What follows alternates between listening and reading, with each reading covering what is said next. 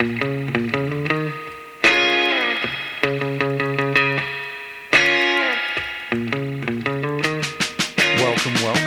the very first edition of the music review podcast titled All Music is Good.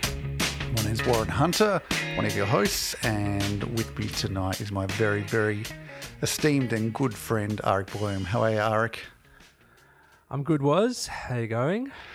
Pretty good. Sitting here with my glass of Coonawarra Shiraz. I'm ready to get into reviewing some music, actually. I too I'm sitting here with my the Hero of Zero 2020 Grenache from the Barossa Valley, and I too am I'm poised to dive into some pretty cool music. Well, maybe we should, seeing it's our inaugural podcast of the All Music is Good ... We should maybe talk a little bit about why we're doing this podcast, I think. Let's do it. Maybe I'll start off. So for me, first of all, you and I have been friends for 15 years now, maybe longer. I don't know, but along the way we've tried to collaborate on some things, but I reckon we've collaborated on maybe only a handful of stuff. That sound right? Yeah, it sounds right. I mean, to put a bit of context into that, I've auditioned for Woz's bands multiple times and been knocked back, as my guitar skills don't seem to really, front up as well as they should be. So this feels quite timely to finally be working with Wozza. I was under the impression it is quite exciting. I was under the impression we weren't going to talk about that till at least the fourth episode. Oh shit! Sorry about that. This will be revisited in the future. It'll be quite the scoop. Quite the saga, I'm sure. It will be a saga. We've worked together on maybe only a handful of projects, both being in the industry at a very low level. A couple of the other reasons were for me, we're in the middle of a global pandemic at the time of recording this podcast, and I've been consuming quite a bit of music, via podcast, and there's some excellent music podcasts out there. The Bob Lefsetz one comes to mind. Questlove Supreme, I absolutely love, but there's not a thanks for getting me onto that. That's the real deal, that one. There's not a heap of music review podcasts I found. So, sort of trying to sift through music on a review level is there's not a lot of them. So, why not? Why not indeed? And the third reason for me was that with the advent of Spotify and iTunes Tidal and how we consume music these days, it's really difficult. I mean, while there's so much music to listen to, it's really difficult to know where to start. Do you find? Yeah, I do. I mean, I tend to access Discover Weekly a lot, which has been my sort of way of discovering new music. But in the same breath, that's really just feeding me songs, and I think the purpose of this podcast is to really kind of go back into the album. Artists, no matter how the commercial landscape has kind of shifted, artists still make albums. So exactly, we're kind of here to really look at the album again, and perhaps introduce our friends or anyone interested in listening to this, to the music that we're into, music that, basically, people might be aware of, but, are looking for a bit more of a deep dive into kind of some of the things that, turn us onto it. And in turn, I think, reviews in general often come from a position of, critiquing and big noting the reviewer themselves. Yep. And I think we're both on board here to really kind of remove ourselves and our own deep opinions around what is good and what is not. Absolutely. And we're more or less looking at just stuff that we dig. So we're kind of really keen to kind of keep this space really positive, and just ensure that the music that's cool is getting a bit of love. Well, we're both old enough to acknowledge the fact that, you get to that stage where, all music, anyone who wants to push themselves creatively or put something out into this space creatively, it's only a positive thing. So, from that point of view, all music is good, hence the name of the podcast. And further on that fact, or along that point that you made before, just this week, we're about to review 5 albums, and it's been so great to actually go through and listen to 10 to 12 songs on an album, and really just, refocus on how I'm consuming this music, in an album sense. So that's been really awesome. So I guess on that point, maybe we should get into it. Let's do it. All right, so I'm ready. We've got 5 albums for you this week. The first one we're going to get into is the new Khruangbin album, Mordecai. So Khruangbin, they're a musical trio out of Houston, Texas. I might just interject and just quickly say that just Mordecai. You gotta. Sorry. Thanks for that. You gotta go to the back of the throat, Mordecai. Is that how we're going to do this podcast? Sorry, just keeping things on point. Sorry, back to you. Correction noted. So Laura Lee's on bass, Mark Spear on guitar, and DJ Johnson Jr. on drums. I guess you could say the band's known for sort of blending global music influences. So, their first album was out in 2015, The Universe Smiles Upon You, and that sort of drew on Thai music, 60s Thai music. And their follow-up album was in 2018, Con Todo El Mundo, had more Spanish and Middle Eastern influences. So I guess maybe I'll kick this off. For me, for those who appreciate instrumental music and for those who just appreciate good music, I think this is an absolute cracker of an album. In the past, I haven't really gotten around to listening to these guys much, but, I've always heard good things from people whose opinions I respect. But what I have heard along the way, I've really liked, and this backs it up, and a whole heap more, I think. The production's gorgeous. The slapback delay on the snare, it's beautiful. There's a really, there's a real bad, not good vibe going on with the rhythm section production. And that sort of sets up a real cinematic emotiveness, I think. The songwriting's strong. The addition of the vocal chants, I know that's something they haven't really done on previous albums. It's primarily been instrumental, but the vocal chants really add to the sound. And, weirdly enough, I listened to this album, and even though it's really down-tempo, introspective music, you can really see this working in a festival setting, I reckon. The grooves, Totally. The grooves really in a pocket.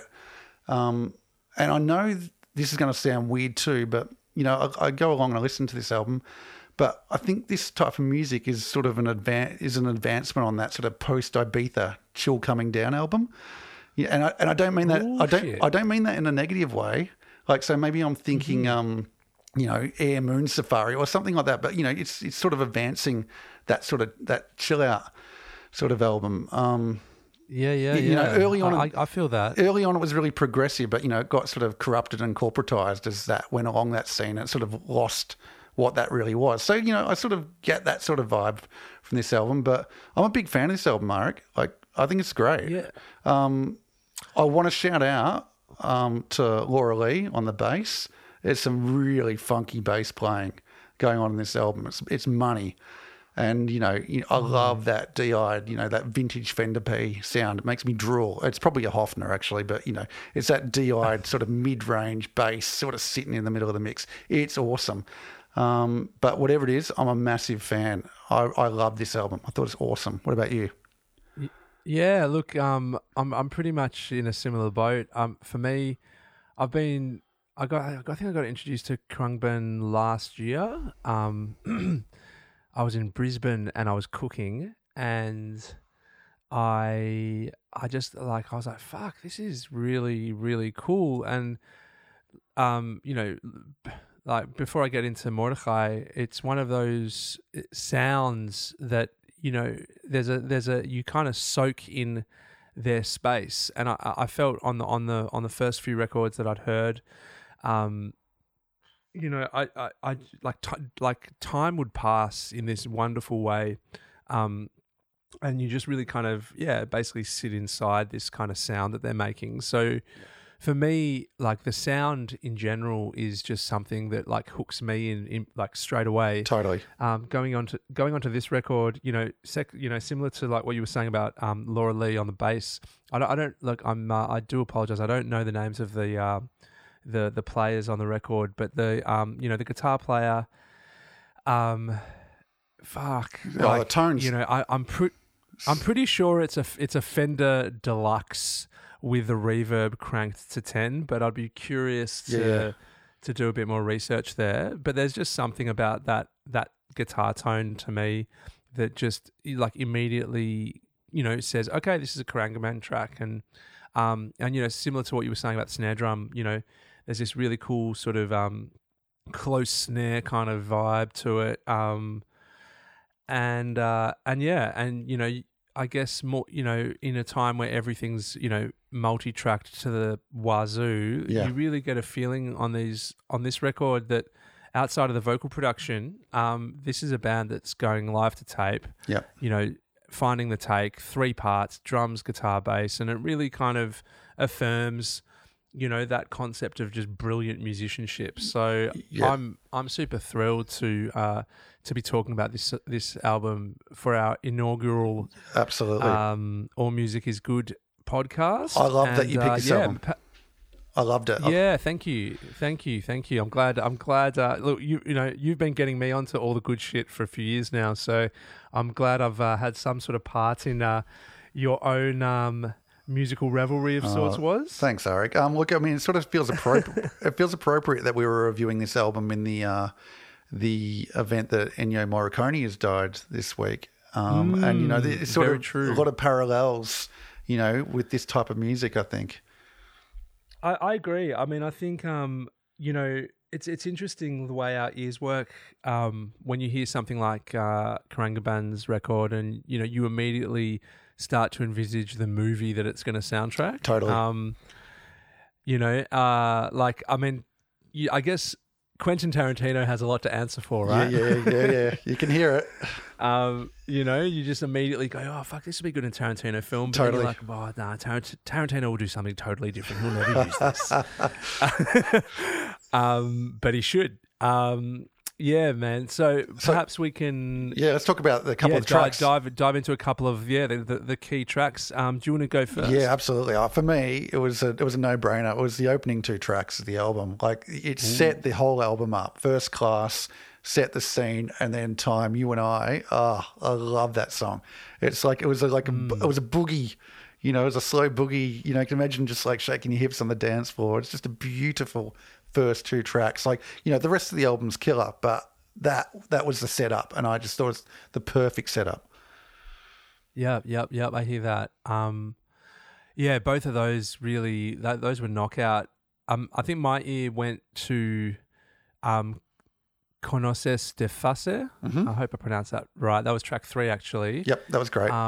Which seemed to be like if I remember correctly, the first time there's a bit of vocal in the music. Well, was that right? There was. No, that would not be right. Was there vocal on? Yeah, Ooh, Time, You and I. So lots of vocal on that one. Okay, time, You and I, a bit of vocal. Well, for me, the thing that grabbed me on Conoces de Face was really the kind of, I mean, it was a pretty awesome homage to like the Serge Gainsbourg, Nico kind of vibe, which, you know, really kind of tapped into that cinematic quality and that sort of 60s psych thing that psych cool. It felt le cool. Psych cool. Psych cool. Yeah. So for me, that was the one that I pegged as my favorite, and then the runner up for me was Pelota. Yes. Which was track number 6. Yep. There was a bit of a cumbia vibe to it. Yeah. Which is Yeah, you know, in a Melbourne context, there's a lot of cumbia out there, and me and Woz have had many lengthy discussions around cumbia music. Maybe we won't go there. I really dug. Yeah, we won't go there. I really dug on Pelota. I felt like it just had this kind of street party vibe to it. I'm a big football fan, and I just wanted to go and get involved. And Pelota, from what I understand, means ball. Yeah. I was right into that. Okay. So for me, those were the standouts. I think up third one, if I can just sneak it in, If There Is No Question, I was right into as well. I think broadly this record, and I think I find it fun. We'll get into the other ones later, but there's definitely this kind of sleepy psychedelia that's kind of shown up on a few of the records that we're reviewing this week, and it seems to be something that's capturing the moment. So I'm keen to kind of dig into that a little bit more as we progress. Interesting. I actually have noted that as we go along, but I haven't really thought of that on a deeper context musically as a trend. But yeah, I think you're right. Well, out of 10, are we going to do an out of 10 thing? What do you reckon? Yeah, let's do an out of 10. Except I reckon 7 is, you can't say 7. Okay, well, I'm going to say 8 souvlaki's out of 10. All right. I'm also 8 out of 10, and I'm glad you brought that up, because we should probably, before we go any further, acknowledge our unofficial podcast supporters this week, Kalimeros Souvlaki Art. Possibly the best souvlakis in Australia. Well, I would dare say they are the undisputed heavyweight champion, and we would like to shout them out. They don't know that we are shouting them out, so hopefully the owners there are down with this podcast. But yes, Ep 1 of All Music Is Good ... is proudly supported unofficially by Kalimeros Souvlaki Art. Hit them up. Go get yourself a souvlaki. Maybe head over to Eaton Mall to wash that souvlaki down with a long macchiato and some Galactoburicor from vanilla. No, you're talking. Actually, let's say Nikos, maybe not vanilla. Nikos. All right, that's scandalous. But thank you to our unofficial sponsors, and thank you for being with us from day one. So we're going to go 8 out of 10 souvlakis on that album, and I think we'll move on to the next album. Yep, let's do it. All right, so coming in at number 2, we're going to go with Holy Hive. The album's called Float Back to You. So this album is a new release on Big Crown Records, which is Leon Michaels' Brooklyn-based label, and is a debut full-length album from Holy Hive. So Homer Steinweiss, am I getting it right? I reckon Steinweiss is right. Yeah, Homer, I've always just known him as Homer. Homer from the Daptones, from the Daptone family, like the drumming wizard extraordinaire. He's like one of the driving forces behind this album, along with young folk singer Paul Spring. Story goes that these guys have been doing their thing for a little while, and apparently they were on a tour with Lee Fields, and they've been playing with soul fanatics. They've been playing to soul fanatics who were looking to dance. So, the buyer sort of is saying that it gave birth to what they're calling folk soul. So, I guess.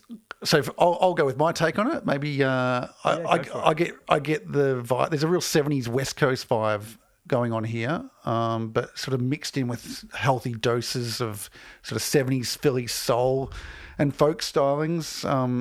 I'm hearing sort of elements of Mayer Hawthorne style vocals with Paul's falsetto, which harks back to sort of like a doo-wop group sort of thing with psychedelic influences. And it was funny, I was sort of listening to it again today, and then I was starting to think, wow, it's got real Brian Wilson sort of Brian Wilson, late Beach Boy sort 100%. of. Yeah. So I sort of picked up on that later when I was sort of thinking about Mayer Hawthorne.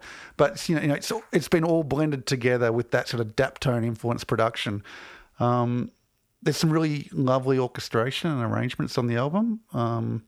I think there's an overall sense of peacefulness across it.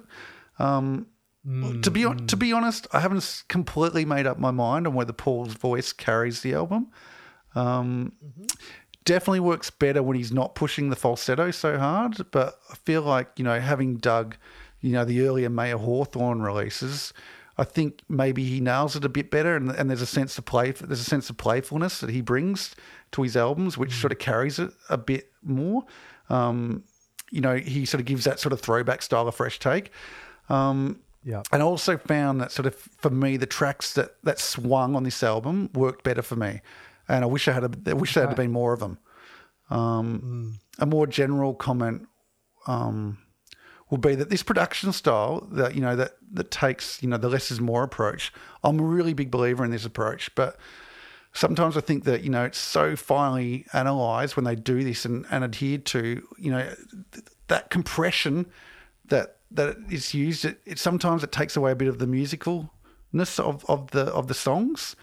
And if you compare it to like the Khruangbin album, which also sort of takes its leads from the less is more school of thought, there's more air and space. And I think this album could have benefited a bit more with a little bit more depth and width injected into it. What do you reckon? Yeah, look, I think a lot of the things that, a lot of things you said, particularly around that Brian Wilson thing, that was immediately where my ears went. I think, I guess as a massive, Daptone Records fan and, Dunham Records and, all the El Michaels stuff as well, you just kind of wonder what's in the water over there. And it's exciting. I mean, looking at the credits, it's, the whole thing's, it's a Homer Steinweiss production.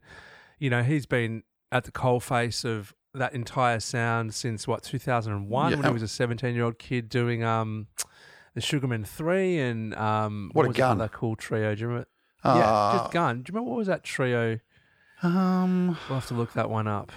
I might keep on going. You can maybe have a quick look. There was that trio with Brennick and Steinweiss and a Hammond player. It was a Mighty Chicken, Thunder Chicken. Oh, Thunder Chicken. No, Thunder Chicken was the name of the song. The Mighty Imperials.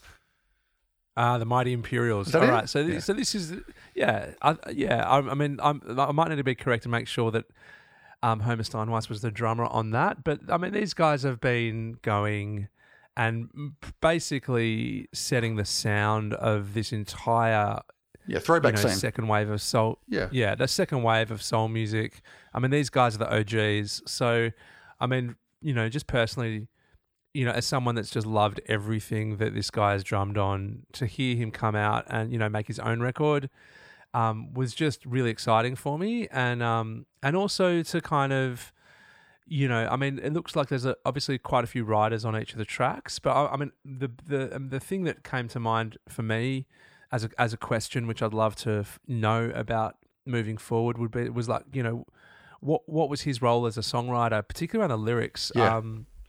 I thought the lyrics were beautiful and told a real story. It felt like a breakup record to me, or it could have been a breakup record, or just someone that the key lyricist has lost, and it was quite morose. Absolutely. I think for me there was these moments where I think where it kicked, like it was beautifully put together in like that first track starts with a drum break and you're like, oh shit, here we go, Broom I think is the name of that track, and you just go, yep, that's Homer Steinweiss, that's the dude. Yeah. So that really set up for me. I felt there were these kind of moments in the album that it still felt as though it felt like there were these moments where some songs were finding their place in the record. Yeah.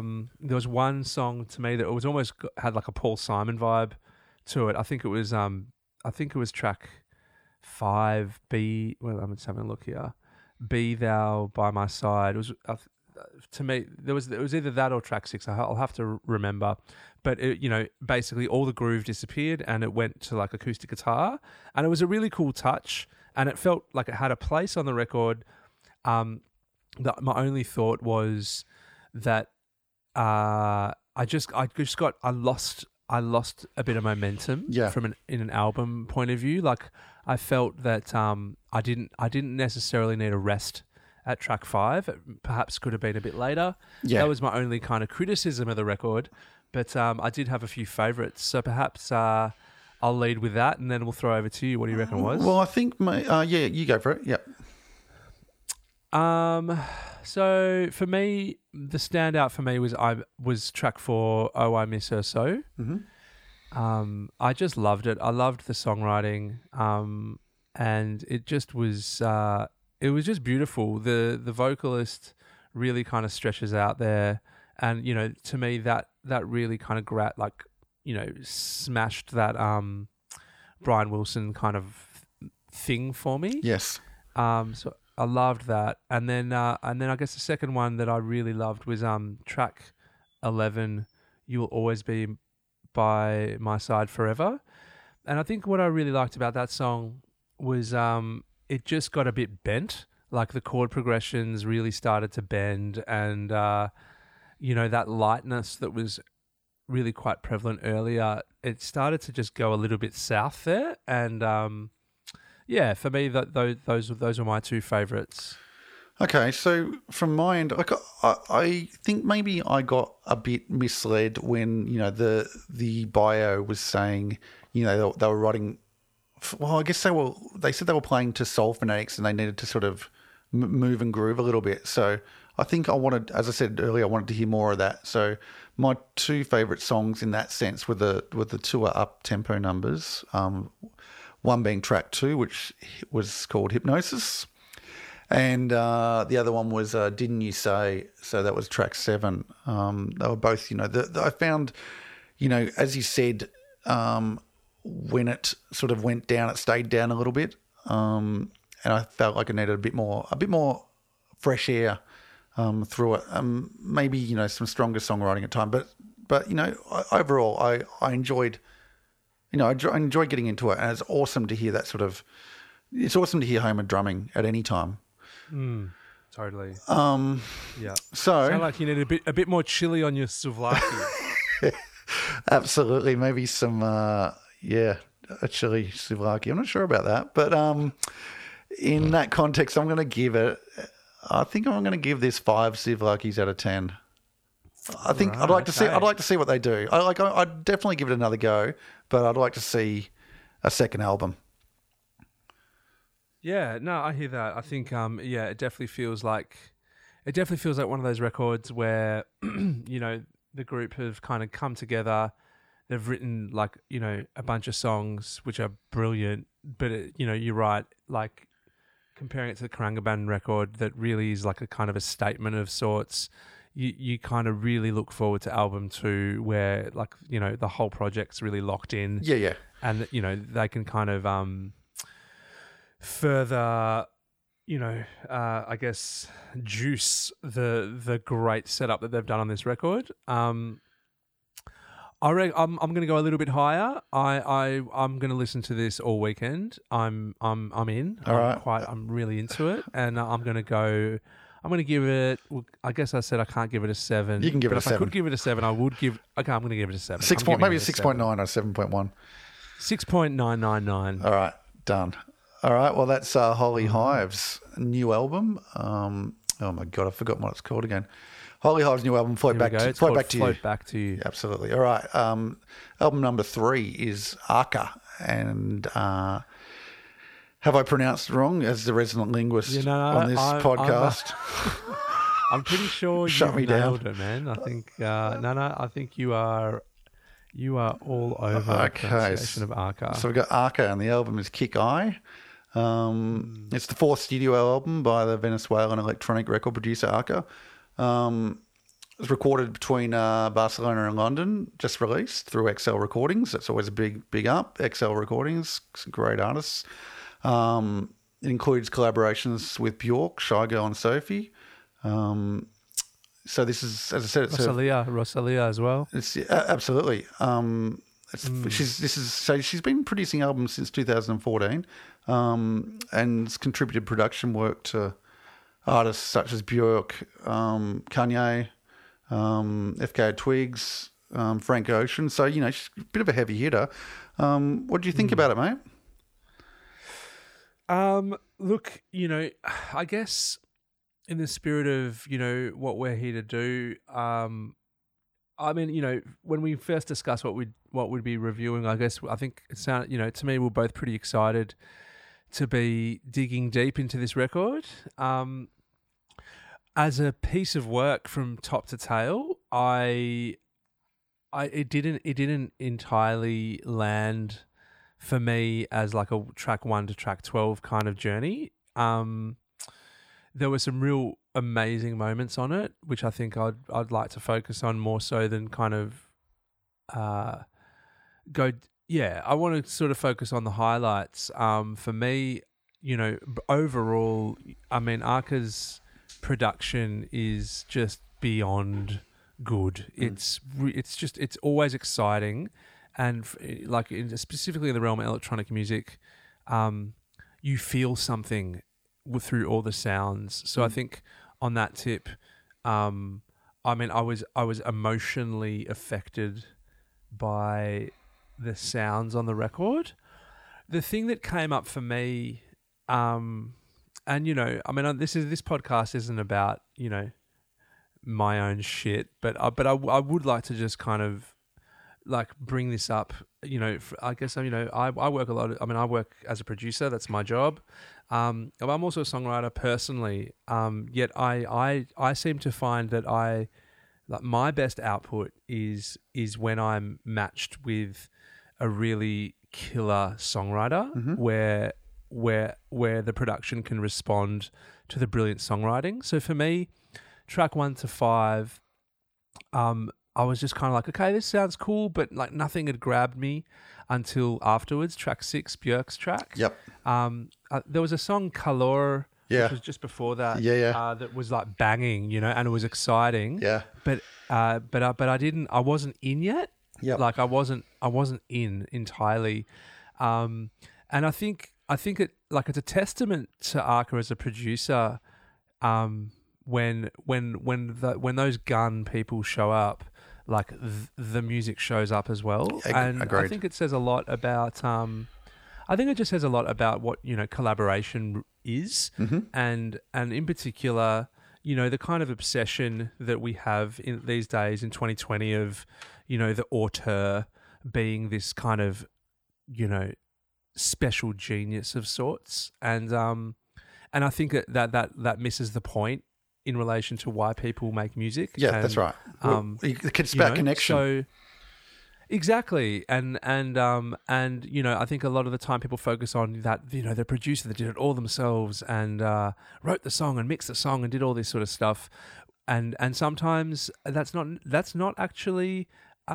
It may not be the most fun process. It might not be the process that brings out the real magic. And I think for me, Arca's ability to build homes for artists in this incredibly unique way is what really shows up in all the collaborations. So for me, that's my overall thing. My favorite tracks were track 6, which had Björk as a collaborator. Yes. And then there was track 11, Mashote, which I got right into. There was something going on there that really kind of turned me on. So that's my take. What about you, Woz? Well, as someone who's got a production relationship with Björk, you'd expect some amazing soundscapes on this album, and right off the bat, that's what you get. The frequency spectrum is insane. The Neurophone's got to work out on this one. Like, it was crazy good. Unbelievable. But on the flip side, like, I find the album itself in its entirety is really quite schizophrenic. It's swinging from chaos to order and then back to chaos and then some more chaos. The anthemic tunes, have a real cinematic quality and a peacefulness that I really like. But, that more post-industrial, post-apocalyptic song type, it doesn't really do it for me.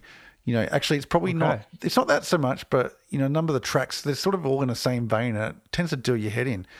I'm not I'm not a hater of the genre. I'm not a hater of the electronic genre. Like, I love it. Like, you know, I was there early. Aphex Twin, man. I was there. Eamon Tobin. Eamon Tobin, I was so deep into him. And that's not, you know, that's not what this is, obviously. But, you know, that sort of production, the crazy technical production style, I love it. But I just can't find I can't find the connection to pull me in on this album. I can't find it. But, you know, again, to flip it, it's so beautiful to hear Björk's vocals on this material. Like, you can see why this collaboration works.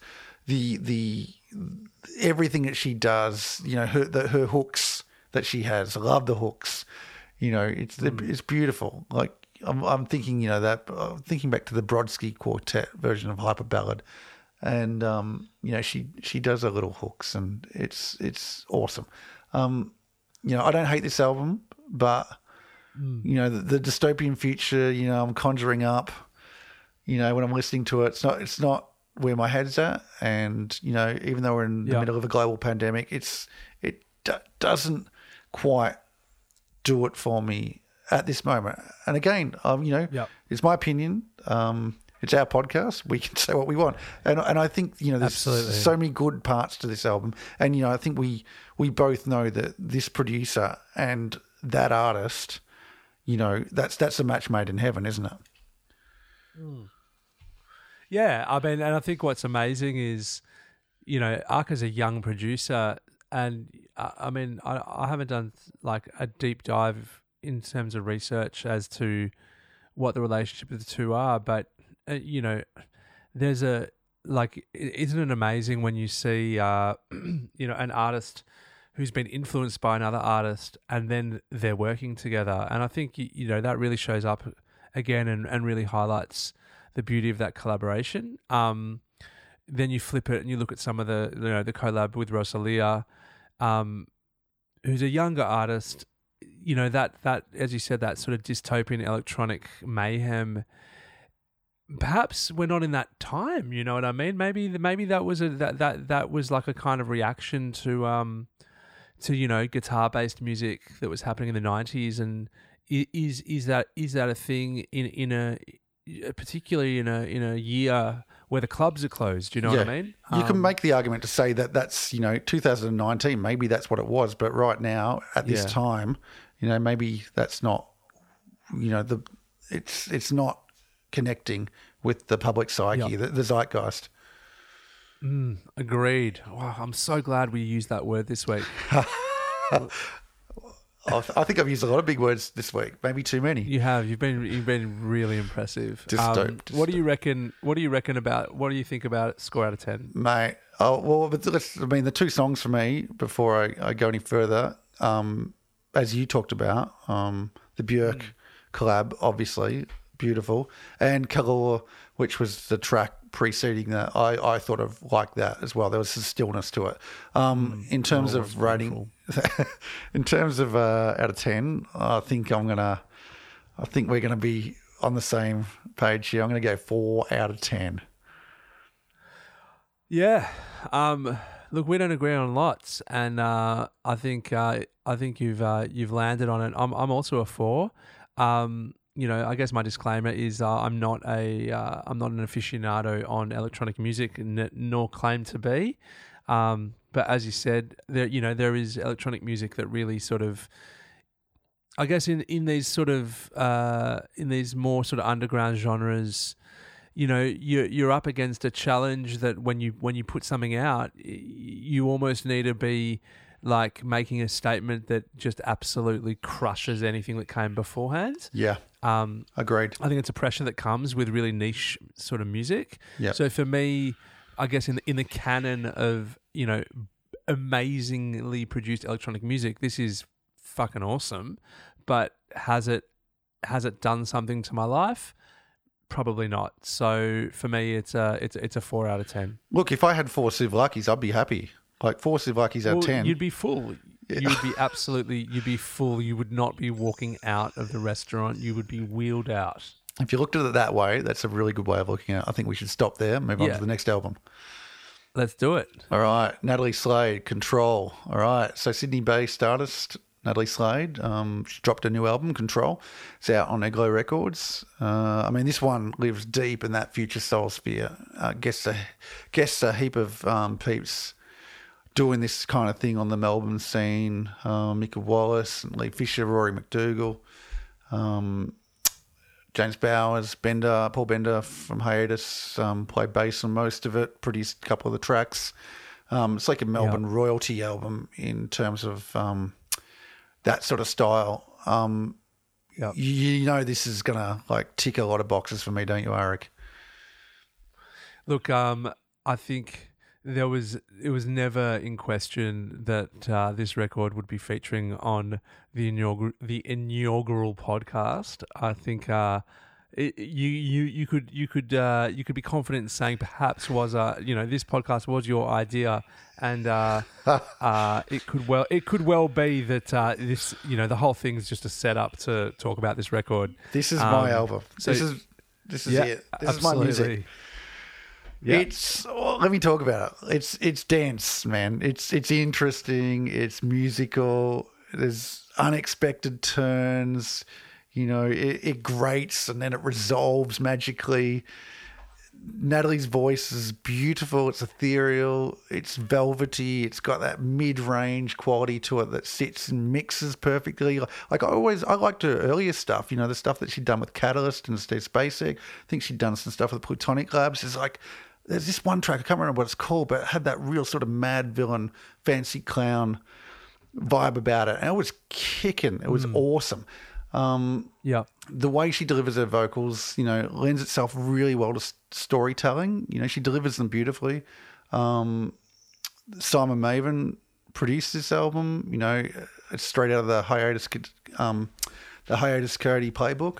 It's got the organically recorded drums which sit underneath these dreamy synths that he does, and the neo soul chords. Just awesome. I get a vibe that it's got some sort of Betty Wright quality to it. I sort of hear that sort of Home is Where the Hatred Lives comes to mind. That sort of Gil Scott Heron sort of scene. I don't know why I'm getting that, but I'm feeling it. Yeah. I'll go into that. And then the production. It's super modern, but it's also got a 70s soul vibe to it, and if you get this on vinyl, which I managed to get, that sort of denseness really goes a whole nother layer deeper, and it's beautiful on vinyl. I'm gonna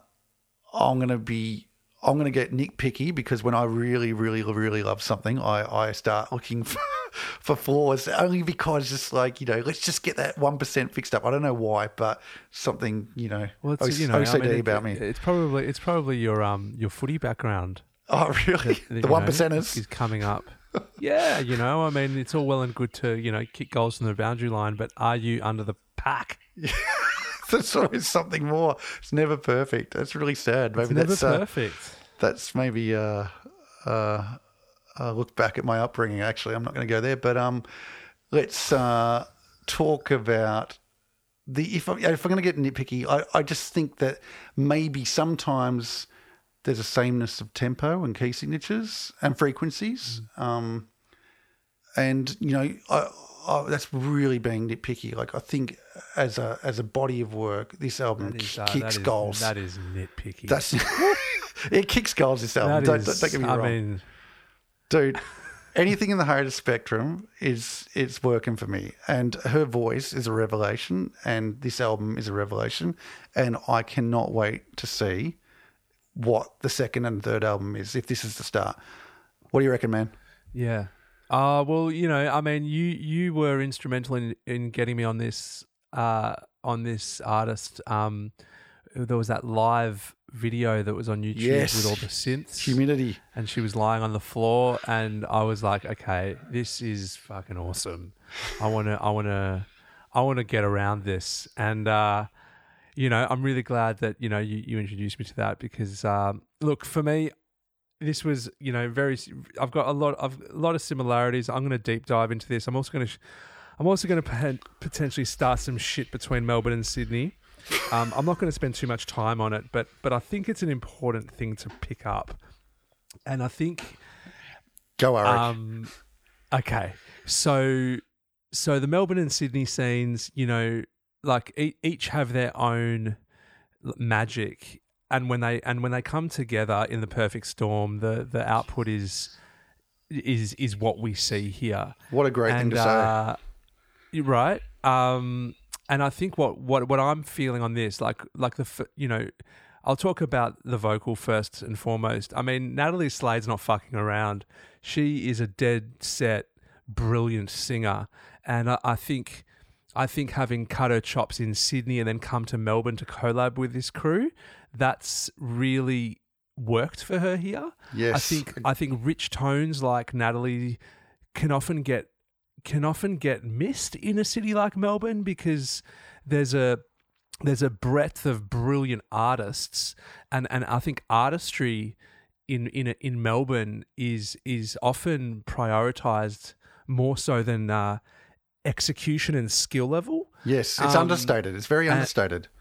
That's right. So seeing this thing come to fruition, Natalie Slade is a bona fide brilliant vocalist, and because of that sort of pedigree, and having earned that pedigree, potentially not in a Melbourne scene where maybe that level of rich tone might have gotten missed and might have been boxed in other places, this one just really pops for me. That's really interesting.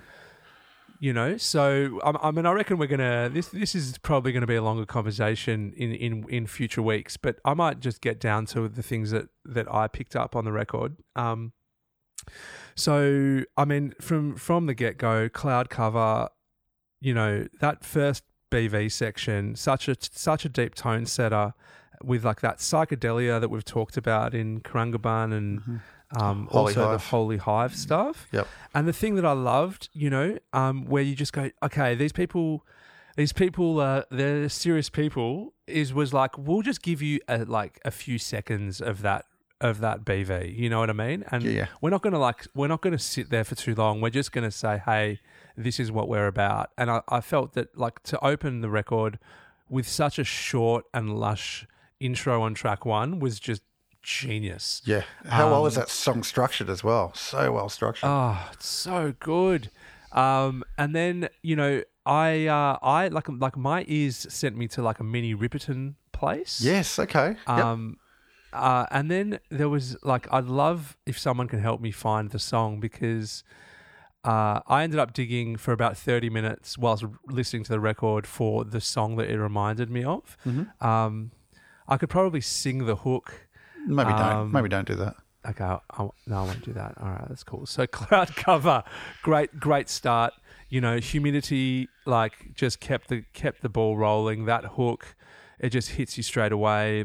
And for me, it was like a kind of love child of Floetry, the E Satisfaction, and D'Angelo just all mushed together. Yes. Then we move on to Control, and I mean, the production. So cool, that bent vocal tone. Yeah, we're going deep. And interestingly, the melody almost was like tapping this late 90s UK club thing. Yeah. Which again, I think that would never fly from a Melbourne singer. Mm-hmm. But I don't know. Anyways, I'm going to keep that. I know what you're stop saying. The war. No, it's not a war. You know what I mean? People come in from different scenes and then bring their own thing in to a scene that exists, and sometimes the collaborations can be beautiful, and it has been in this case. For bringing something fresh. And then give me totally. It's really exciting. And then you move on to Give Me Your Love, and for me, I was just like. Ronnie Size, New Forms. Yeah. Goldie. We're here, Yeah. Like who has been brave enough to kind of step into that zone for the last 15 years, you know? Give me that arm and break. Yeah. Oh, so good. And then Love Light for me, another just absolute highlight.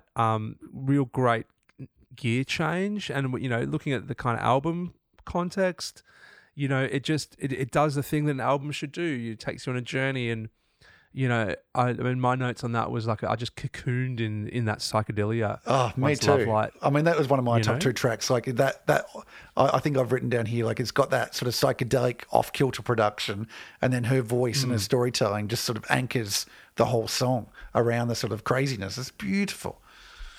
Yeah, yeah. And then, Letter to Myself again was really super interesting production. I think that was the one with the kind of really cool recorded, like either it's guitars or bass guitars. The melody was dope, and there was a boldness in these really raw vocal takes that was like Melodyne out the window. And that's not a criticism. That's like a back yourself in kind of situation. It was Yes. like this is the voice here, and I get really excited when producers just like go back to like what's the take, like what's the thing, and I really felt that there. And Control. Oh no, so I've already done Control, haven't I?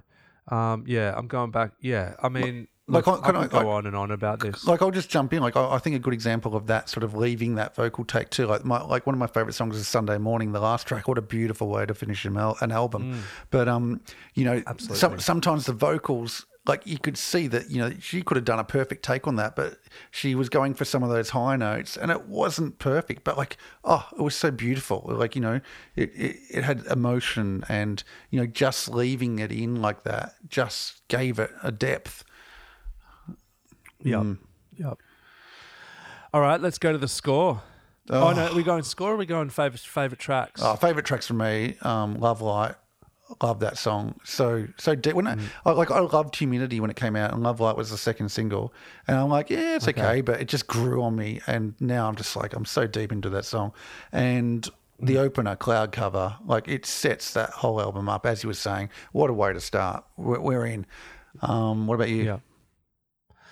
Yeah, look, for me, I mean, Give Me Your Love, I just got so excited by that. I was like, it just reminded me of, my first year uni days on pingers at the lounge. And, I was there, man, so Give Me Your Love for me was just that really stood out. And Humidity for me, the neo soul, like that kind of classic neo soul thing. Yeah. I mean, it's been done to death, and that's cool. Like it's great because so many people love that sort of music. Well, when it's done But well. every now and again, but that's right. And every now and again, someone comes and just goes there, and Natalie Slade has gone there in the best way possible, and has hit all of the good shit whilst really not being too referential, and really still being herself. So Yes. that to me, those two are. Oh man, I would have They're put the ones, Humidity. man. I would have put Humidity in, but I actually think that live clip of it is actually a better version than the album version, unfortunately. But they're both amazing, amazing versions. All right, what are we giving it? 10. Wow, 10. Yeah. I'm going in, man. I'm going in. I'm going in for a 10. I kind of feel that It's a 10. I kind of feel if I've given Go ahead. Khruangbin 8 out of 10, I don't know. Oh man, I'm going to give it definitely going to give it a 9. I don't know. If it's, Ooh, okay. I don't know if it's a 10. Well, I mean, I've got to give it don't somewhere you to think go. though, like, true, but like, I mean, like thinking just about, you've brought up the story factor here. Yes. And if we're looking at an album from beginning to end and something happening, you don't reckon this one legitimately stands up and really is a thing? It is a great album. It is absolutely a great album. And me giving it a 9 out of 10 is a great album. That's like a 10. That's like a 10.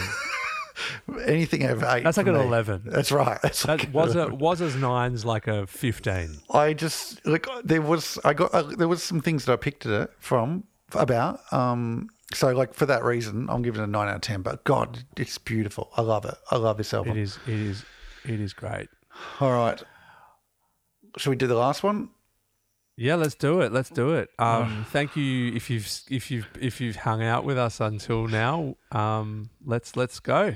Or we promise the next one will be as half as long. But when we get together, the chances of a lot of shit talking. We do rattle on a little bit, don't Hi, we do. All right, let's do it. Chloe X Halle, Ungodly Hour. Chloe X Halle could be Chloe and Halle, but let's go Chloe X Halle. Let's just phonetically pronounce it. Okay, this is one you picked. So they're American R&B duo sisters, Chloe and Halle Bailey. Signed to Beyonce's Parkwood Entertainment label. They released their EP, Sugar Symphony, in 2016, a mixtape, The Two of Us, in 2017, and their debut album, The Kids Are All Right, in 2018. Unlike a number of their luminaries, they write and arrange a large amount of their material, as well as play a heap of instruments on the album, which you'd have to say, Arik, is not really the norm in the R&B super producer, multi-writer scene. Absolutely. I mean, I think going through the credits, it's pretty cool to see that, both Chloe and Halle are absolutely the producers of this record. They're the writers of the record. There are some collaborations, but it's not, the list doesn't go for, 2 A4 pages of co-writers. These two women are the real deal, before they kind of landed in the pop world. They was a guitar player and someone on electronic instruments. Mm-hmm. They're absolutely masterful musicians. Beyonce has obviously gotten right behind them. Let's do it. Let's get into it. You talk. You go first, mate. Tell me about it. What do you think? Okay. Well, I've been on Chloe X Halle since their record from 2018. The Kids Are All Right. So that really got me into them. I thought that album was just was really, really awesome. We're not here to review that record, but like if you haven't gone into their world, just check out the 2018 record, The Kids Are All Right, and then listen to track 5. It's just amazing. It's called Everywhere. It's a real masterclass in how to really put a kick drum and a bass together. Anyways, I'll stop there about that record. Let's get into what we are here to do, which is review Ungodly Hour. Okay. What do you reckon? An album? Yep. As an album, I was a bit underwhelmed. Mm-hmm. I thought there were some really good moments. Mm-hmm. I've got a few highlights. But broadly, looking at the track 1 to track 13 experience in comparison to the other records that we've looked at today, I felt that this was a record made as a collection of songs to be listened to individually on Spotify, as opposed to, a piece of wax that you chuck on and hang out with. So for me, I thought, the songwriting was cool. The performances are great. I'll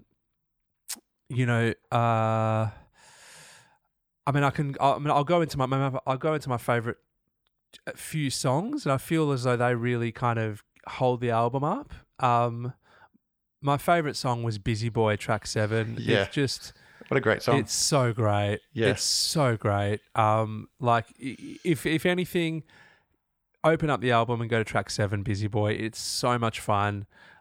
It's unreal. I think listening to a few of the songs that I was like, oh shit, this is really cool. In particular, the song beforehand, Ungodly Hour, gave me that kind of internet vibe, Steve Lacy stuff. Mm-hmm. Straight away I'm on the credits going, okay, surely Steve Lacy's involved in this, but no, it wasn't Steve Lacy. It was Disclosure. I got very Anderson .Paak vibes on that one. Yeah. So those were my two standouts: Ungodly Hour and Busy Boy. Mm-hmm. With Don't Make It Harder on Me, track 11, kind of getting a sort of runner-up award there. Mm-hmm. Look, I think but I think what really defines the album, perhaps not kind of doing the thing that it did on 2018's The Kids Are All Right, is the final track, Royal, where you're just like, okay, this song's cool, but like, why is it on this record? That was my question. It's like every now and again, you look at an album and they'll sneak in the last track as like okay, we're going to try this one out. We'll try this vibe out. But for me, it felt it felt completely out of place. It's a bit disjointed. Yeah. What do you reckon was about the whole album? Like, did you enjoy hanging out with Chloe and Halle for the first time? To be honest, it grew on me, this album. I was a little dismissive of it on first listen, as a middle of the road modern R&B release. Look, as a general rule, I'm not a massive fan of the overall trend of R&B music reflecting modern hip hop, which is sort of primarily beat driven and having the vocals carrying the harmonic and chord structure as opposed to an instrument. That kind of annoys me. Like, I'm more of a, it's personal preference, obviously. What do you mean? Well, when they get the vocals, the harmonies to do the job of what a keyboard would do or a guitar would do to play chords. So it's kind of beat driven, and then the vocals do the work. Like, I'm not a massive fan of that style, and I don't like that. Modern hip hop has gone down that road. So it's just not what I'm into. But like, when I put the headphones on, this album came to life for me. Like, there's a heap of subtlety going on in the background. There's layers which sort of, start shining through. And, some of those sort of lush Solange style harmonies, they hit hard. There's some really good moments, as you were saying. But like you, on the flip side, the writing for me at times is a little bit hit and miss. And some of the misses get hidden behind the immaculate production as well, I think. So when you when you dig a bit under the production, you go, maybe there's not a lot going on here. Like, it's a small criticism, but sometimes would you liken it to like some kind of luxury car that What do you mean? In what sense? Well, when it does all the things and it sparkles, but does it do the thing? Like, maybe it's more like a Kia Jaguar. Seriously, Jaguar. Jaguars are good cars. I would say it's more like a Kia, a sports car. It looks good on the outside, okay. but maybe there's not much. Maybe there's not much under the bonnet. Okay, I feel that.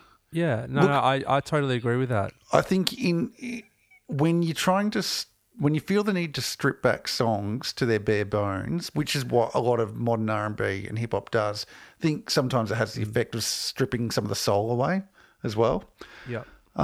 Maybe that's more about me and how I like to consume music. Other people might love that. It's all about you. That's right. Well, other people love that. And obviously, the whole top 40 R&B hip hop scene is what that is. And it's just, I just like things to be a bit more musical. But I thought, as I said, it continued to grow on me. And I thought it was a solid. Did I love it? I liked it. But, as you said, it's hit and miss. I'd love to hear some Kaytranada remixes of some of the tracks on here. That would be great. That would be really, really especially, cool. Ungodly Hours, crying out for that. Give it that sort of Janet Jackson, Anderson .Paak, internet sort of vibe. That would be cool. So like you, Ungodly Hour was definitely one of the songs. For me, Baby Girl was the standout track, but I do like Busy Boy. But yeah, Baby Girl, I would have thought you'd love that because it's got that sort of semitone step up, which you love. You love a weird semitone step up in a verse. I do. I love a semitone step up. I'm very surprised that wasn't in your. Maybe you haven't listened to it enough. I know, maybe, or maybe I've just been. I've been broken. I've been broken by me pointing it out. Yeah, that's right. But yeah, man. All right. Well, what do you reckon? Score? You go. What did you think? Okay, I think and I guess we've set the scale with I think what's happened earlier. I think it's a 6 for me, and it's a 6 for me because Chloe and Halle's bar has been set so high by their last stuff that I would have I would have expected more. So I think if this was their first record, I'd be like 8 out of 10. This is fucking great. Yeah. But just because their last thing was so good, I'm like it's a 6 because it's a step back for me. Well, funnily enough, I'm going to give it a 6 too, but for different reasons. I actually haven't heard any of their stuff before, so I'm not sort of basing it on anything I've heard before, just what I'm hearing now. But having said that, I mean, we've given fairly different reviews. I think I liked it a lot more than you did, but I think I'm still giving it a 6. 6 souvlaki's out of 10. 6 souvlakis out of 10. I think this is probably a good time to acknowledge our unofficial podcast sponsor, Kalimera Souvlaki Art.